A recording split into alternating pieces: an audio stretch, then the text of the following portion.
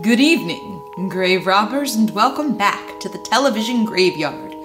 We are your TV necromancers, Lara Prince and Noah Houlihan. We have come here tonight to examine the spirits of past television shows, to find out which ones could be resurrected, should be resurrected, and which ones should stay doomed. This is a podcast in which we'll analyze the history, the hype, and the aftermath of shows that ran only one season or only one episode. With me, as always, is TV's Noah Houlihan. We come from France. Today we are doing the 1983 animated special pilot. It aired as a special, but was intended as a pilot. Coneheads. Yes, thank you to our wonderful patrons for voting for Coneheads, the animated series episode. Yes. So, before we jump into this, let's, of course, onto the dead and pour one out.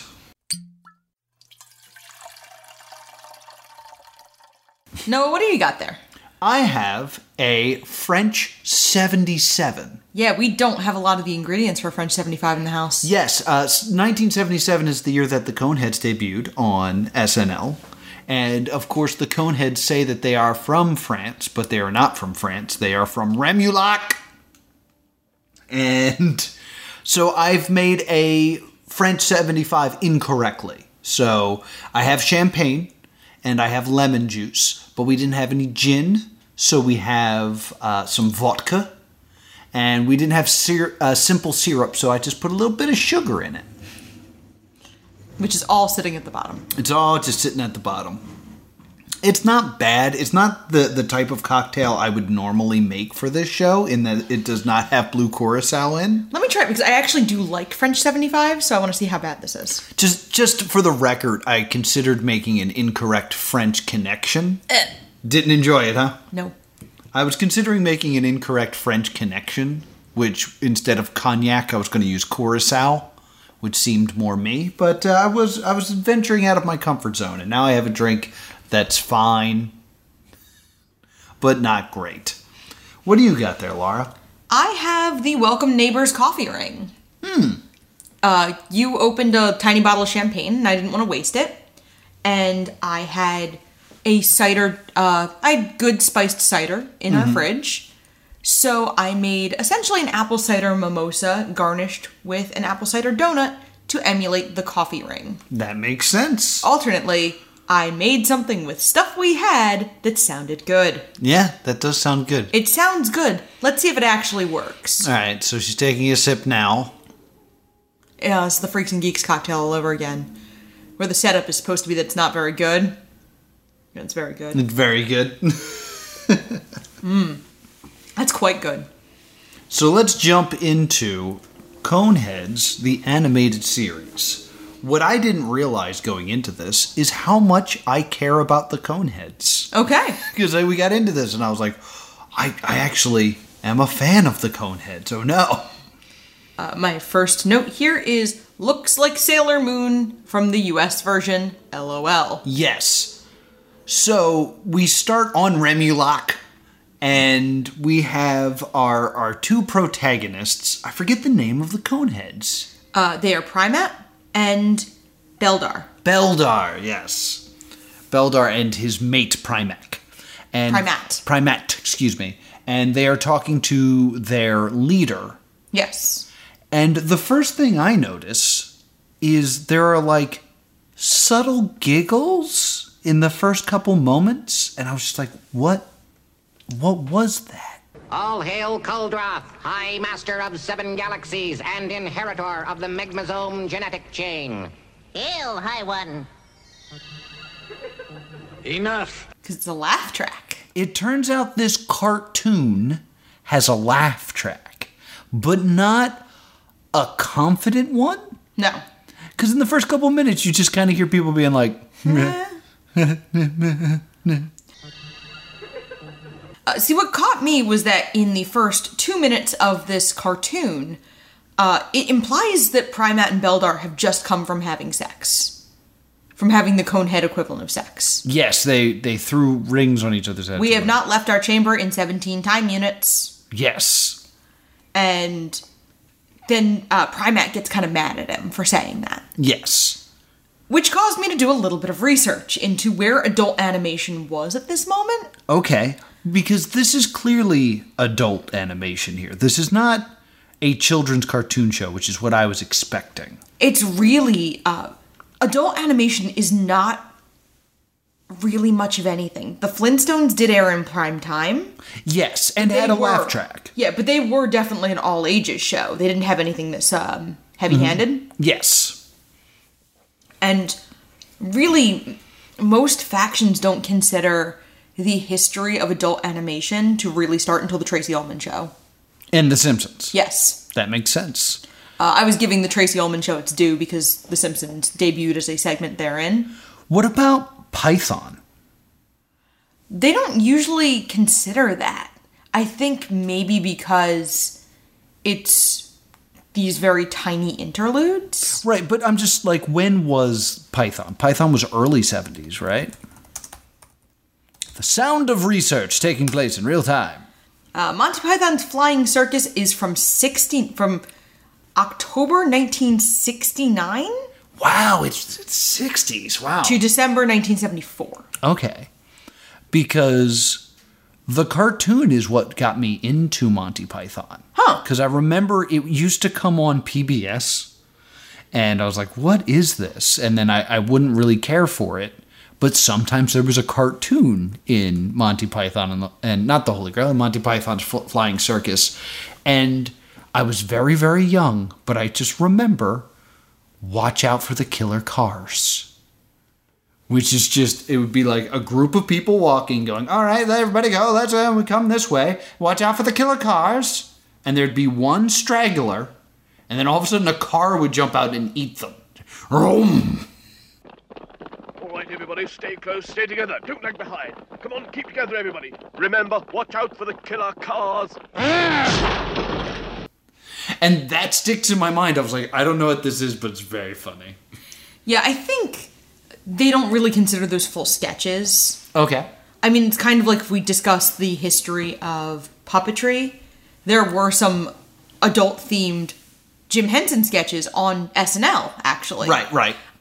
But a lot of people don't really remember those as well because they don't really think of them as being fully adult Muppets, puppets. yeah. So, anywho. Because one thing I want to point out, because I don't think you saw this, basically the leader of the Coneheads are giving Veldark the marching orders to go to Earth. And confront the UN Secretary General. And basically going to enslave Earth and turn all of humankind into slaves to mine something. Yeah. And then the leader gets up from his throne, and there's clearly a naked woman on the back of his chair. Using these human... Did you see that? Yes. Because I was like, whoa, what was that? Like, it was kind of like Tyler Durden had slipped in a single frame of some nudity, and my brain exploded for a second. It reminded me of The Rescuers. Yes. The original Rescuers. The original print, and it didn't get discovered until home release because has in theaters, 2 frames of nudity. and at least one of which is extremely obvious. It's the same picture. It's just like it moves. Yeah, it's just one of them is really clear. Yeah. So they're meant to hail the UN Secretary General, and the next time we see them, they're also given a catalog that contains information about humans/Earthlings. Yes. And next time we see them, Primat and Beldar are on the ship, and they seem to hate one another. Yes. They do this thing where he gets lost because men get lost when driving. This was made in 1983. This is a hot take. Mm-hmm. And won't ask for directions. And they kind of have this argument about his driving and her navigating. Yes. Beldar, do you want me to guide the craft? Mebs. Slow down, Beldar. or we will miss the planet entirely. Just provide me with the coordinate indices and leave the craft guidance to me. As I previously indicated, these are the coordinate indices. That is not what you showed me. Maps. Maps. Well, now... The whole time, this gets laughs. Yeah, and it's the tritest sitcom. But, like, it's not even jokes. It's not even, like, silly, goofy, like, it's right here on the map. That's not a map, that's a napkin. It's not even that. It's, if you take out the alien language from this, the scene is simply, you don't know where you're going. Mm-hmm. Sure I do. Do you want to drive? I'm navigating. That's the whole scene. Yeah.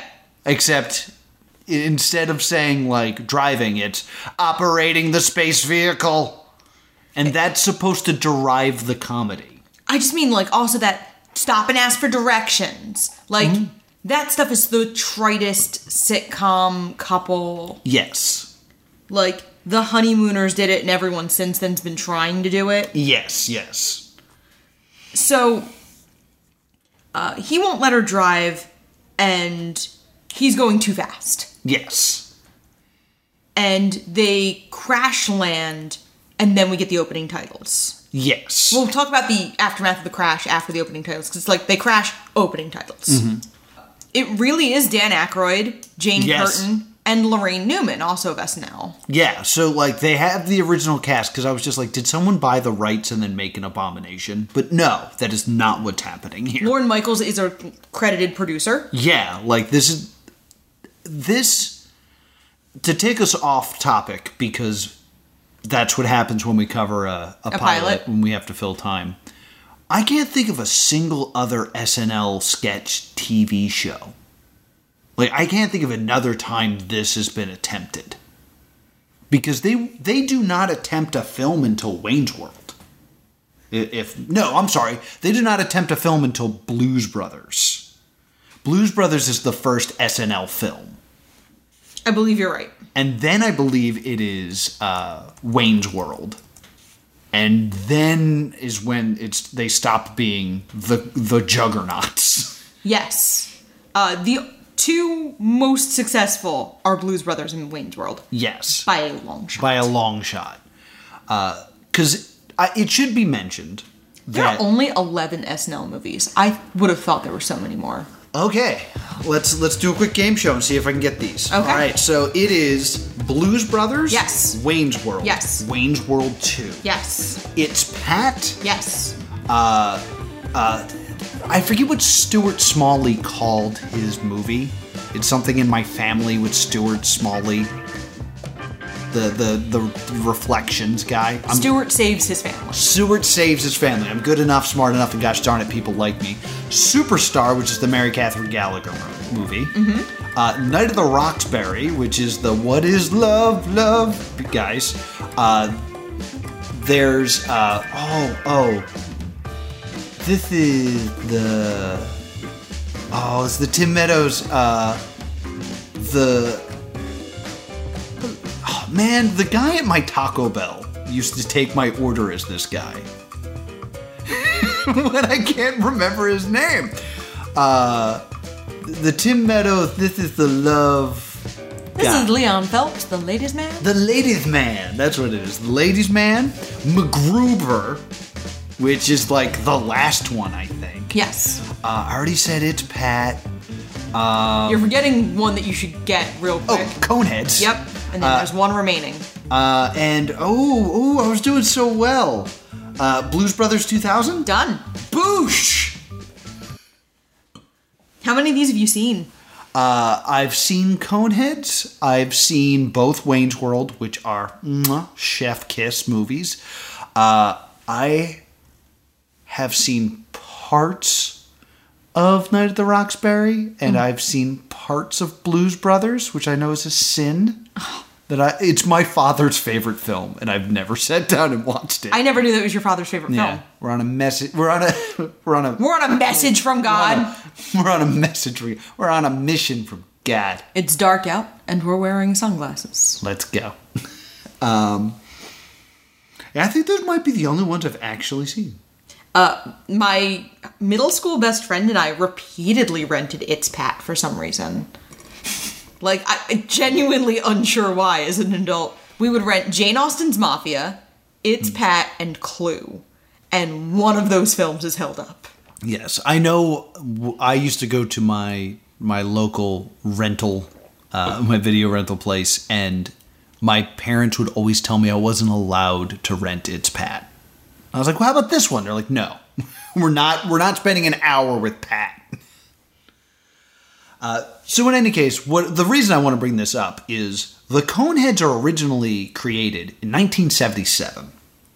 This pilot is in 1983. Yes. The film will not come out until 1993. Correct. That's insanity. All right. That being said, let's continue on now. I want to actually point out who directed this. Who directed this? Arthur Rankin Jr. and Jules Bass. Does the term Rankin Bass mean anything to you? Isn't that the, Rudolph the Red-Nosed Reindeer? Yep. Really? Man, that's weird. Because this animation's terrible. Yeah, I mean, they are best known for their holiday specials. Mm-hmm. But they also turned out the Lord of the Rings, or The Hobbit, rather. Okay. So the Lord of the Rings and The Hobbit, so they're kind of well known for those as well. And then they kind of, for the most part, went out in 1987. Okay. Also known for The Last Unicorn. Oh.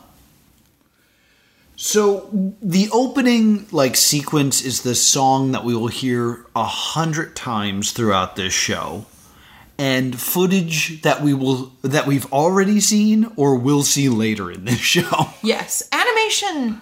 While this is probably cheaply done animation's still not super cheap. Yeah.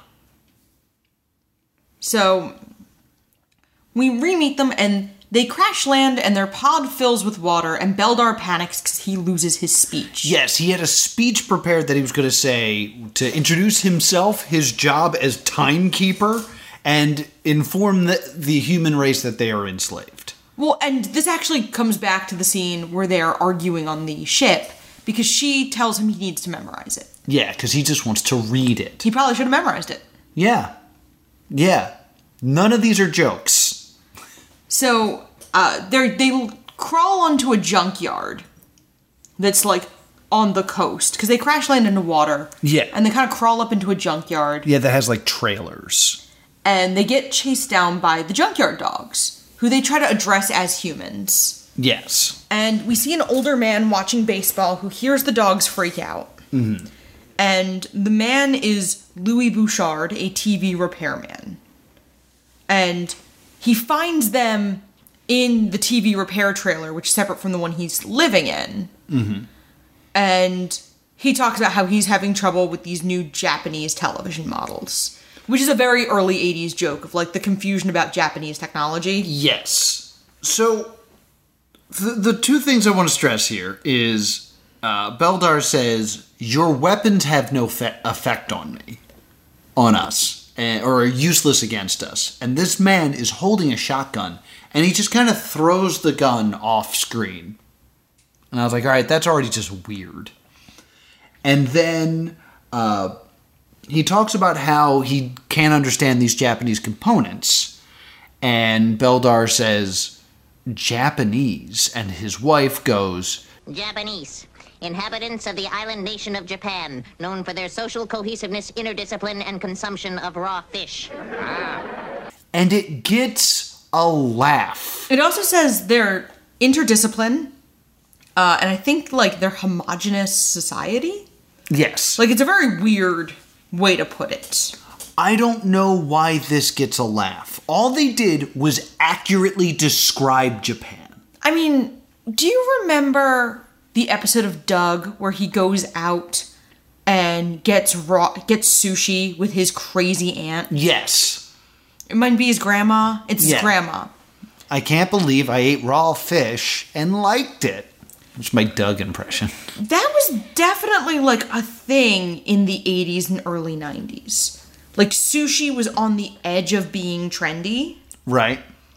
So I think you're seeing that like sushi on the edge of being trendy, but before it was trendy, it's something people make fun of. So you think the joke in this is the idea of eating raw fish? Yes. Like that's what causes the laugh? Yeah. Weird. Okay. I mean, it's quite possible.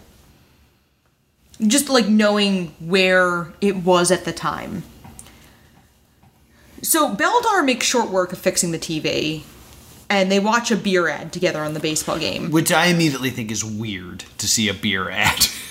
Yeah, because we're not used to seeing beer mentioned on what we think of as cartoons. Yeah, it felt very odd. So we see that, and then Louis offers Beldar a job. Yes. And Beldar says where they're from, and he goes, I don't care where you're from. This is America. My grandfather came from France, and that's all anyone needs to know. Yes. And that gets a laugh. Yes. And which is confusing. Yes, it's very confusing. It doesn't make any sense. And then Beldar replies with, we too, we come from France, which gets applause. We too come from France. Okay. He said the thing! He said it! Oh my gosh! We come from France. Whoo! They do the bit of Louis says they'll have to pay them under the table. Mm-hmm. And then both Coneheads drop under the table. Yes, I have it written down that is the first joke. That's the first thing that has a setup and a punchline. Under the table, oh, they think they need to go under the table because they're different. That's the only, we haven't seen a real joke until now. And we cut ahead, and business is booming for Louis. They are turning around TVs in half an hour, and business is good. Yes. And Primat makes dinner, and... Ah, the evening meal. What has been prepared? Hunks of previously feathered flesh prepared in molten fat tissues of the same animal. What? Fried chicken. Ah, they yell the thing, consume mass quantities! Yes. And they ask Louis if he wants some, and he goes, maybe a beer? Yeah. And then I have the note of looking up the state of adult animation. And after Louis leaves, Primat and Beldar are in bed. And she says, do you remember when we were honing our cones? Mm-hmm. Which is their version of sexual relations. She is, quote, with cone. And she says, I'm scared. And he says, an appropriate emotion, but your cone is sturdy. You will make a good mother. Yes. And then they do their, mating dance. Yes. They're very happy that they are with cone. Never mind that they're on a strange, scary planet. Yeah. They're fine that they're going to give birth here on this planet. And then there is a long sequence where we watch her give birth. Yeah. Which is... awful. Awful? It's not funny. It's not, it looks like there's contractions going through her cone. Yeah, it's actually legitimately really disturbing. But, there's no reason for this scene. Yeah. It almost looks like it was added to extend the length of the cartoon. Which is not where I want to add. There's not a whole lot of dialogue in this part. She yells at him and says, we'll never do this again. They have a girl. Yes. And he's momentarily, sounds a little disappointed. Oh, I didn't catch that. And then they decide to name the child Connie. Yes. Connie Conehead. Yes, it's not great. It's not a great name. So we realize then, the next time we see anybody, 6 Earth years have passed. 6 years have gone by. This is also when I start looking at this wait a minute, this is all familiar. A lot of these events happen in the movie. Yeah. He ends up at the junkyard and in a trailer and finding out that his wife's pregnant and giving birth. all those things happen in the film, and I'm like, wait a minute, is this just the film? Spoiler.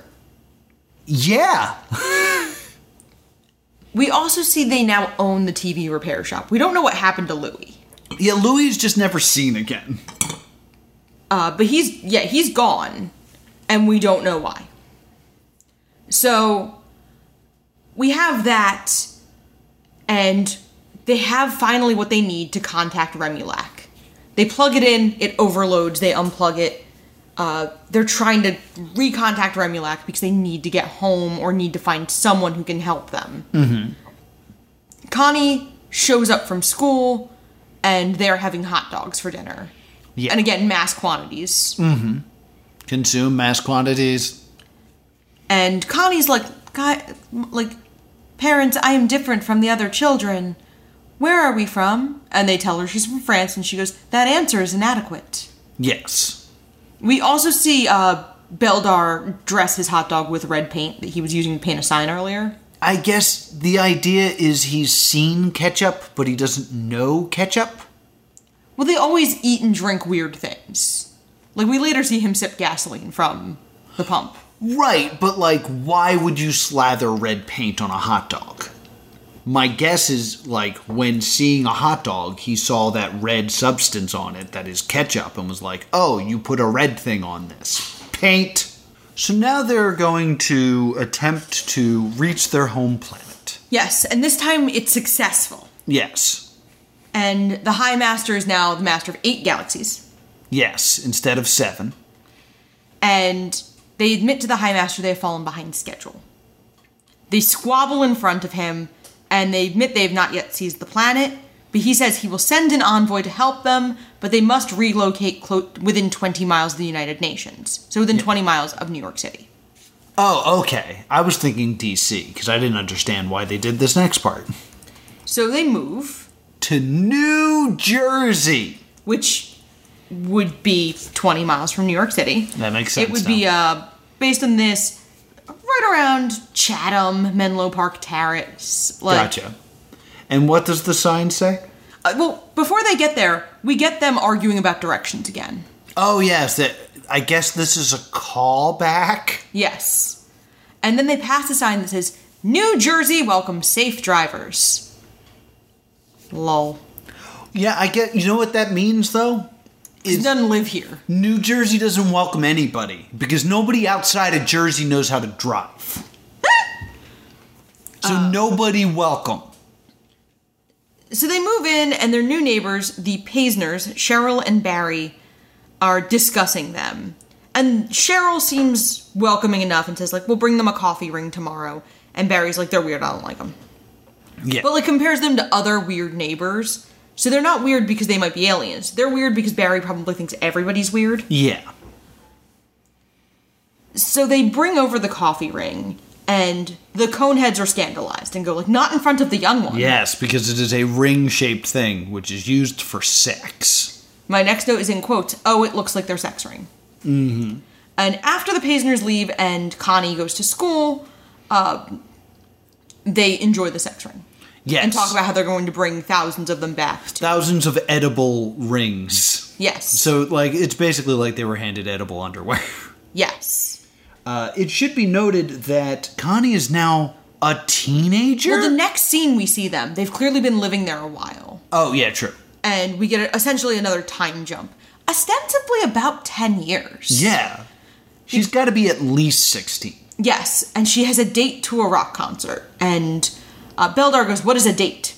Mm-hmm. And Primate says the definition of the fruit. Yes. And then Connie gives them a more direct, a prearranged meeting between two potentially amorous humans. Yes.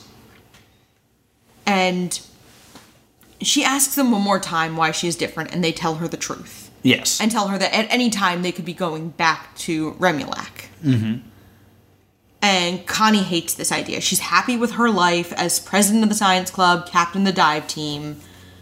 She has a date, and she goes what a drag. For once in my life, things are going my way. Yeah. And I laughed at what a drag. At what a drag.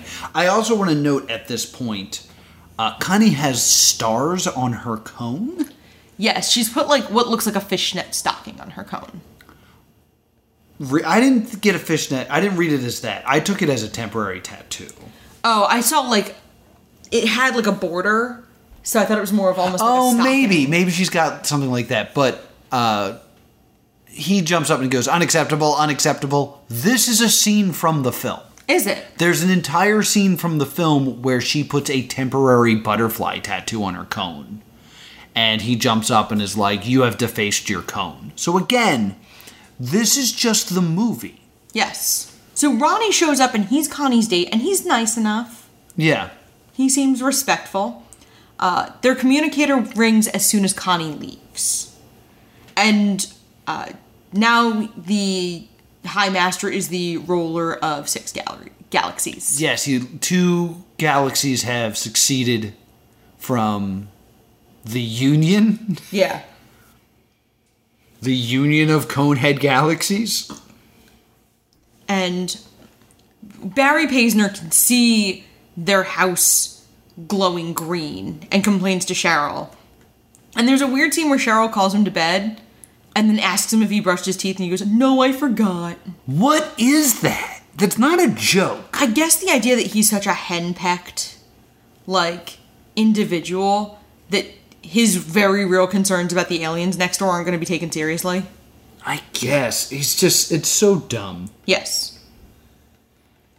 So they find out there will be no Star Cruiser to rescue them because of budget cuts, essentially. Yeah. And there's no time frame for their rescue. Yeah, so they're now stranded on Earth. Meanwhile, Connie is with this guy. What was the guy's name again? Ronnie. Connie and Ronnie. Connie and Ronnie. And they're basically at like a make-out point type place. This shot looks so weird. Yes. It appears as if it is done with green screen, which makes no sense because this is in fact a cartoon. It's a cheaply done background.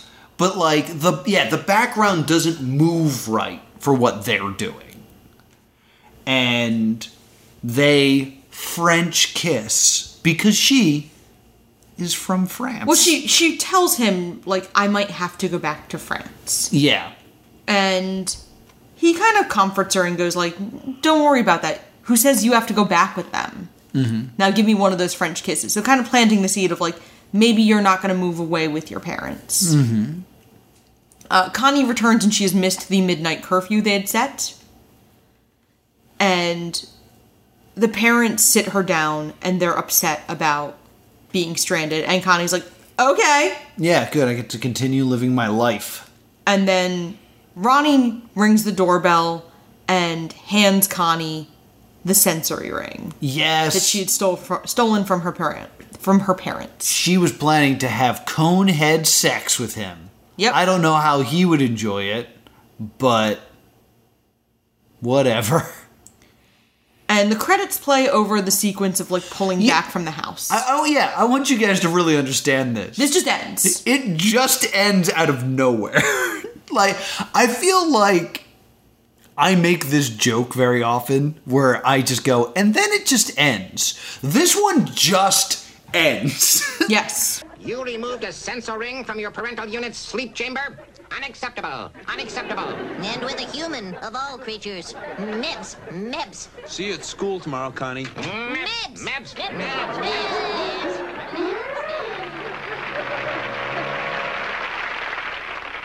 Like, we get to a point where they're about to have a conflict, and it's like, credits. Yeah. Written by Al Franken. Yeah, because Al Franken wrote this. Yeah. So... And that's Coneheads. Yes, that is Coneheads. So I want to rant about the movie more. Okay. Because this whole date with Ronnie, that's just the plot of the movie. Yeah, Ronnie is Chris Farley in the film. Yeah, like, it's very obvious that they just were like, this failed cartoon, we should make into a $30 million film. Yes. That made $20. Or $20? $20 million off its budget. Yeah, Coneheads is one of those films. There are a few films that kind of have this weird memory in my generation's memories because it was just always on HBO.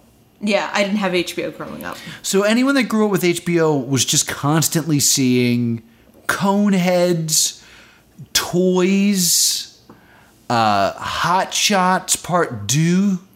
Like, those were just the films that were on a loop. So you'd just come home and be like, oh, I guess I'll watch Coneheads again. Yeah. Hooray. It's kind of like how I feel about, like, Clue. Yes. Because Clue was always on Comedy Central because I didn't have HBO money growing up. But, like, I remember, like, the main bits of Coneheads, the film, were they didn't understand condoms and thought they were chewing gum. So they were constantly, like, chewing on condoms and blowing bubbles with them and stuff. Right. And it was a lot of them trying to fit in with humans. Yes. So, like, you saw him trying to, like, play golf. And you saw her, like, trying to make a pot roast. And there's another, like, visual bit that happens in the cartoon where she's using a vacuum cleaner and she's like, this suction device is not sufficient. So she sticks the vacuum you do in in her the mouth. show, in the animated show as well. Yeah, well, that's what I'm saying. They do it in the animated show, and then they do it again in the movie. Yes. Like, it's just the exact same bit. And the neighbor character is from SNL. That's John Belushi. Yes. And I forget who plays the wife. Gilda Radner. Gilda Radner, yes. So, like, they're trying to keep this, like, weird canon of the Coneheads. But this is the first time, I can't think of another pilot that's done this, and we've watched a lot of these, Yeah. that covers 20 years of time in one episode. Right? Oh my god. By the end of this episode, I have no idea what an episode of Coneheads would look like. I mean, I guess it would be the day-to-day. Would it, or would we cover another 20 years? Because they did want to make this a series. They were hoping to actually bring it to series for fall 1984. Right, I absolutely believe that. It's just that when you make a pilot, you should be establishing these are the rules of this world. It's you know, the Coneheads are here and stuff like that. But because it starts with them on another planet and ends 20 or 16 at least years later, Yeah. where they're raising a teenager, you don't know what this show is going to be day to day. Right. Like, based on what we saw, it is entirely believable that episode 2 would start from this and end with them as grandparents, and another 16 years have gone by. Fair. There's no indication if this is going to be like a sitcom-y thing or any. We have no idea what this show is by the end of this pilot, We do not. other than it's a cartoon. It's absolutely baffling the choices they made here, because you could have easily opened this with the Coneheads lived on planet Ramulok. 16 years ago, they crashed on Earth and failed to enslave the human race, and are now trying to raise their 16-year-old daughter in the ways of the humans. Yeah. And then the episode starts. Like, the stuff that they feel important to establish shouldn't take an entire episode. Yeah. Like, if I was to write this, I think by minute 4, I could establish the Coneheads are trapped on Earth. They pretend they're from France. They have a daughter. Their neighbor is nosy. Yeah. I don't have that issue with this. I think this is fine, honestly. Really? Let me rephrase that. I think having this be essentially what is an origin story is fine. Okay. I think the problem is that there are no jokes. Like, Right. this is bad. Don't get me wrong. I think they're so tied up in telling the origin of the Coneheads that they don't have time for jokes. And if you're like, if you think all this stuff's important, we will do it in 3 minutes, and then we will do what the show's gonna look like in the future. Because, let's say this went to series. Yeah. Episode 2 and episode 2 through 16 are gonna look remarkably different than the pilot. So how is the pilot gonna sell this show? Because we haven't seen the show yet. Right. You're just too tied up with lore. Yeah, I don't have that issue with it. I do have an issue with the show. Okay, what did you think? I think it would have been fine for them to spend what they were airing as essentially a preview special. Mm-hmm. I think that would have been fine. Because I think about a lot of the cartoons that have had pilot films. And, you know, the first, 10 minutes of Gargoyles, first 10 minutes of the pilot, they're in Scotland. Okay. So, I don't think there's a problem with the pilot setting up the premise pretty thoroughly, and then having it be more of a slice of life. We've established help is not coming, they have to learn how to live like this, so now it's just going to be them being weird and wacky. Mm-hmm. That being said, I don't know that there's enough here for 23-minute episodes once a week. I don't know if there's enough for the 2 11-minute episode format once a week. And I'm not sure who this would be for. I definitely don't know who this is for. So, there were only 11 Conehead sketches.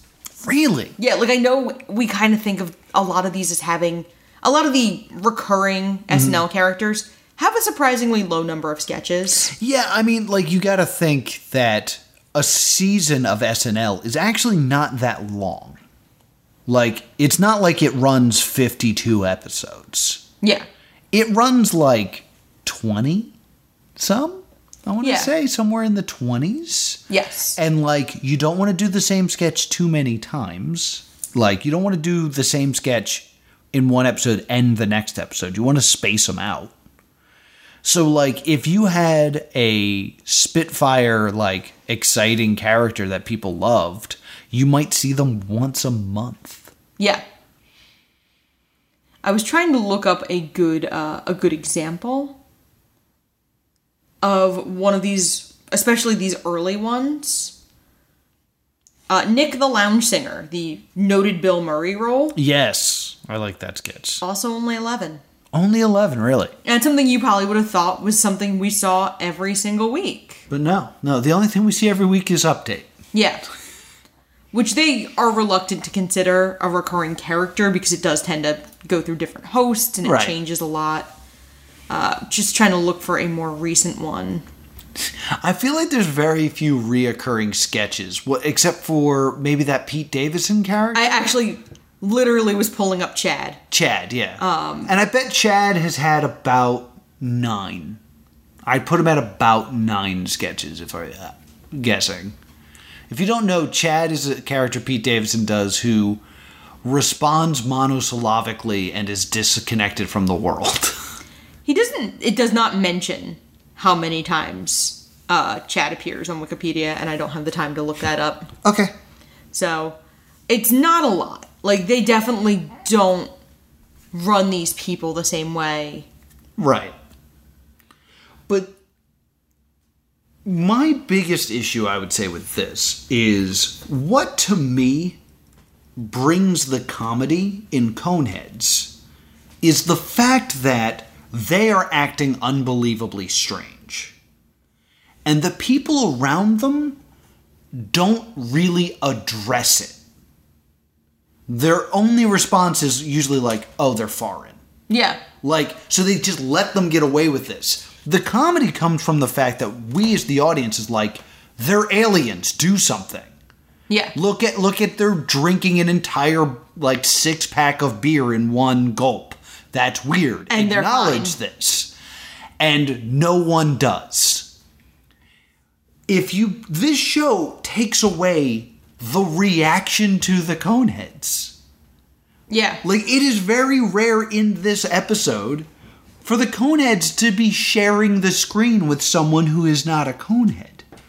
You then take it another step back in that it's a cartoon, and you're selling the comedy off of a reaction. You're not going to be able to capture a realistic reaction in an animated series. So it's funny you should mention that, because I've realized how many resources I have access to, so I wanted to start taking a little bit better advantage of some of these resources.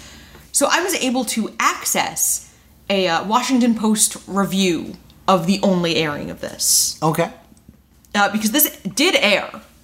This aired on a Friday night in October 1983, about 29 years ago, last week. So it aired as a primetime special. They kind of pushed it as like, it's a primetime special. It aired in the 8:30 time slot. So 8:30. Ooh. So they would get some of the younger kids would be already in bed. I guess, yeah. And Tony Kornheiser, the critic for the Washington Post, says, the conceit of real people in those costumes in that alien situation and speaking that language was totally bizarre and at times hysterically effective. The problem here is what made Conehead so attractive on live TV is that they were so preposterous. In animation, nothing is preposterous because nothing is real. The Coneheads is a show that neither kids nor adults will like. On the other hand, it could go over big in France. There's a great moment in this where they say this, they derive the laugh track as, quote, slightly more intrusive than a rabid Doberman in your bathtub. The Coneheads is not 1/5 as funny as Rocky and Bullwinkle or half as funny as the Flintstones. So that's clearly what they were thinking this was going to be aligned with. Right. Like those kinds of animated shows that could air in prime time, but were not technically for adults or children. Yeah. But this leans a lot on sex and alcohol for something that's supposed to be all ages. Yeah. Although, thinking back, the Flintstones peddled cigarettes. Yes, they did. We just don't see that because those were edited out of the versions we saw as children. And I did pull from the New York Times of around the same day, like the day it was going to air, not the day after. Jules Bass loved the idea of doing the Coneheads in animation because, quote, if you remember the original Conehead episodes, they were all pretty much set in their New Jersey living room. With animation, we can take them across the cosmos. So we might have gotten some travel. We might have gotten the Coneheads going to France or the Coneheads going to somewhere else in space. I get that, but honestly, like, I was trying to think of things that they did in this show that they couldn't have done on SNL. And other than the flying spaceship and the water landing and her using the vacuum cleaner with her mouth, they don't really use the medium any, like, special way. I guess the idea was this was supposed to be a proof of concept. They are planning to use it another way. Right, and if it's supposed to be, they're not proving any concepts here. Right. Show your work, Coneheads. Yeah, so they're trying to prove a concept. They proved that it didn't really work super well. Do you have any other notes? No, that's all I had to say. I'm greatly disappointed in this. That it felt so rushed. Yes. It felt like they were just coasting on the idea of people love the Coneheads. This will be a hit. Just say nyeh a bunch of times. Meh. I just want to say it. No, that was a good job. Any other research? No, I thought being able to find 2 newspaper articles from the day it aired was a good amount of research for this. I agree. There was very little else on this. So verdict time? Oh, doomed. Yeah, clearly a stay doomed. Somebody calls in. This is doomed. Doomed. Gonna sing the doom song. Doomed. So that's going to do it for this episode of Stay Doomed. Next week is a very special episode. It is the Season 4 finale, which means it is time for a post-mortem. We will be reflecting back on our past episodes of Stay Doomed, explaining our feelings towards various shows as time has gone by, what has happened with this show, our plans for this show in the future. We'll be reading a lot of comments based on what's on other episodes, so if you want to go back and make a comment on something, we'll probably end up reading it on the air. Yeah. Also, you could contact us through our Patreon, which is patreon.com/plus2comedy. If you have any questions or comments you'd like us to talk about here on the show, the post-mortem is a great way for us to talk back to our fantastic fans and all you Stay Doomed grave diggers. Grave robbers. Grave robbers. Yes, that's right. We don't put them in the ground. We take them out of the ground. Yeah. So this would be a great time to remind people where they can find us. You can email us at thestaydoomedshow@gmail.com, Facebook and Twitter, or our Discord if you're one of our patrons. And if you want to talk to me about being from France, I'm at +2comedy on Twitter. If you're excited that I have found more research to take advantage of for future episodes, I'm at Bean Bunny Lives. Until next time, stay doomed.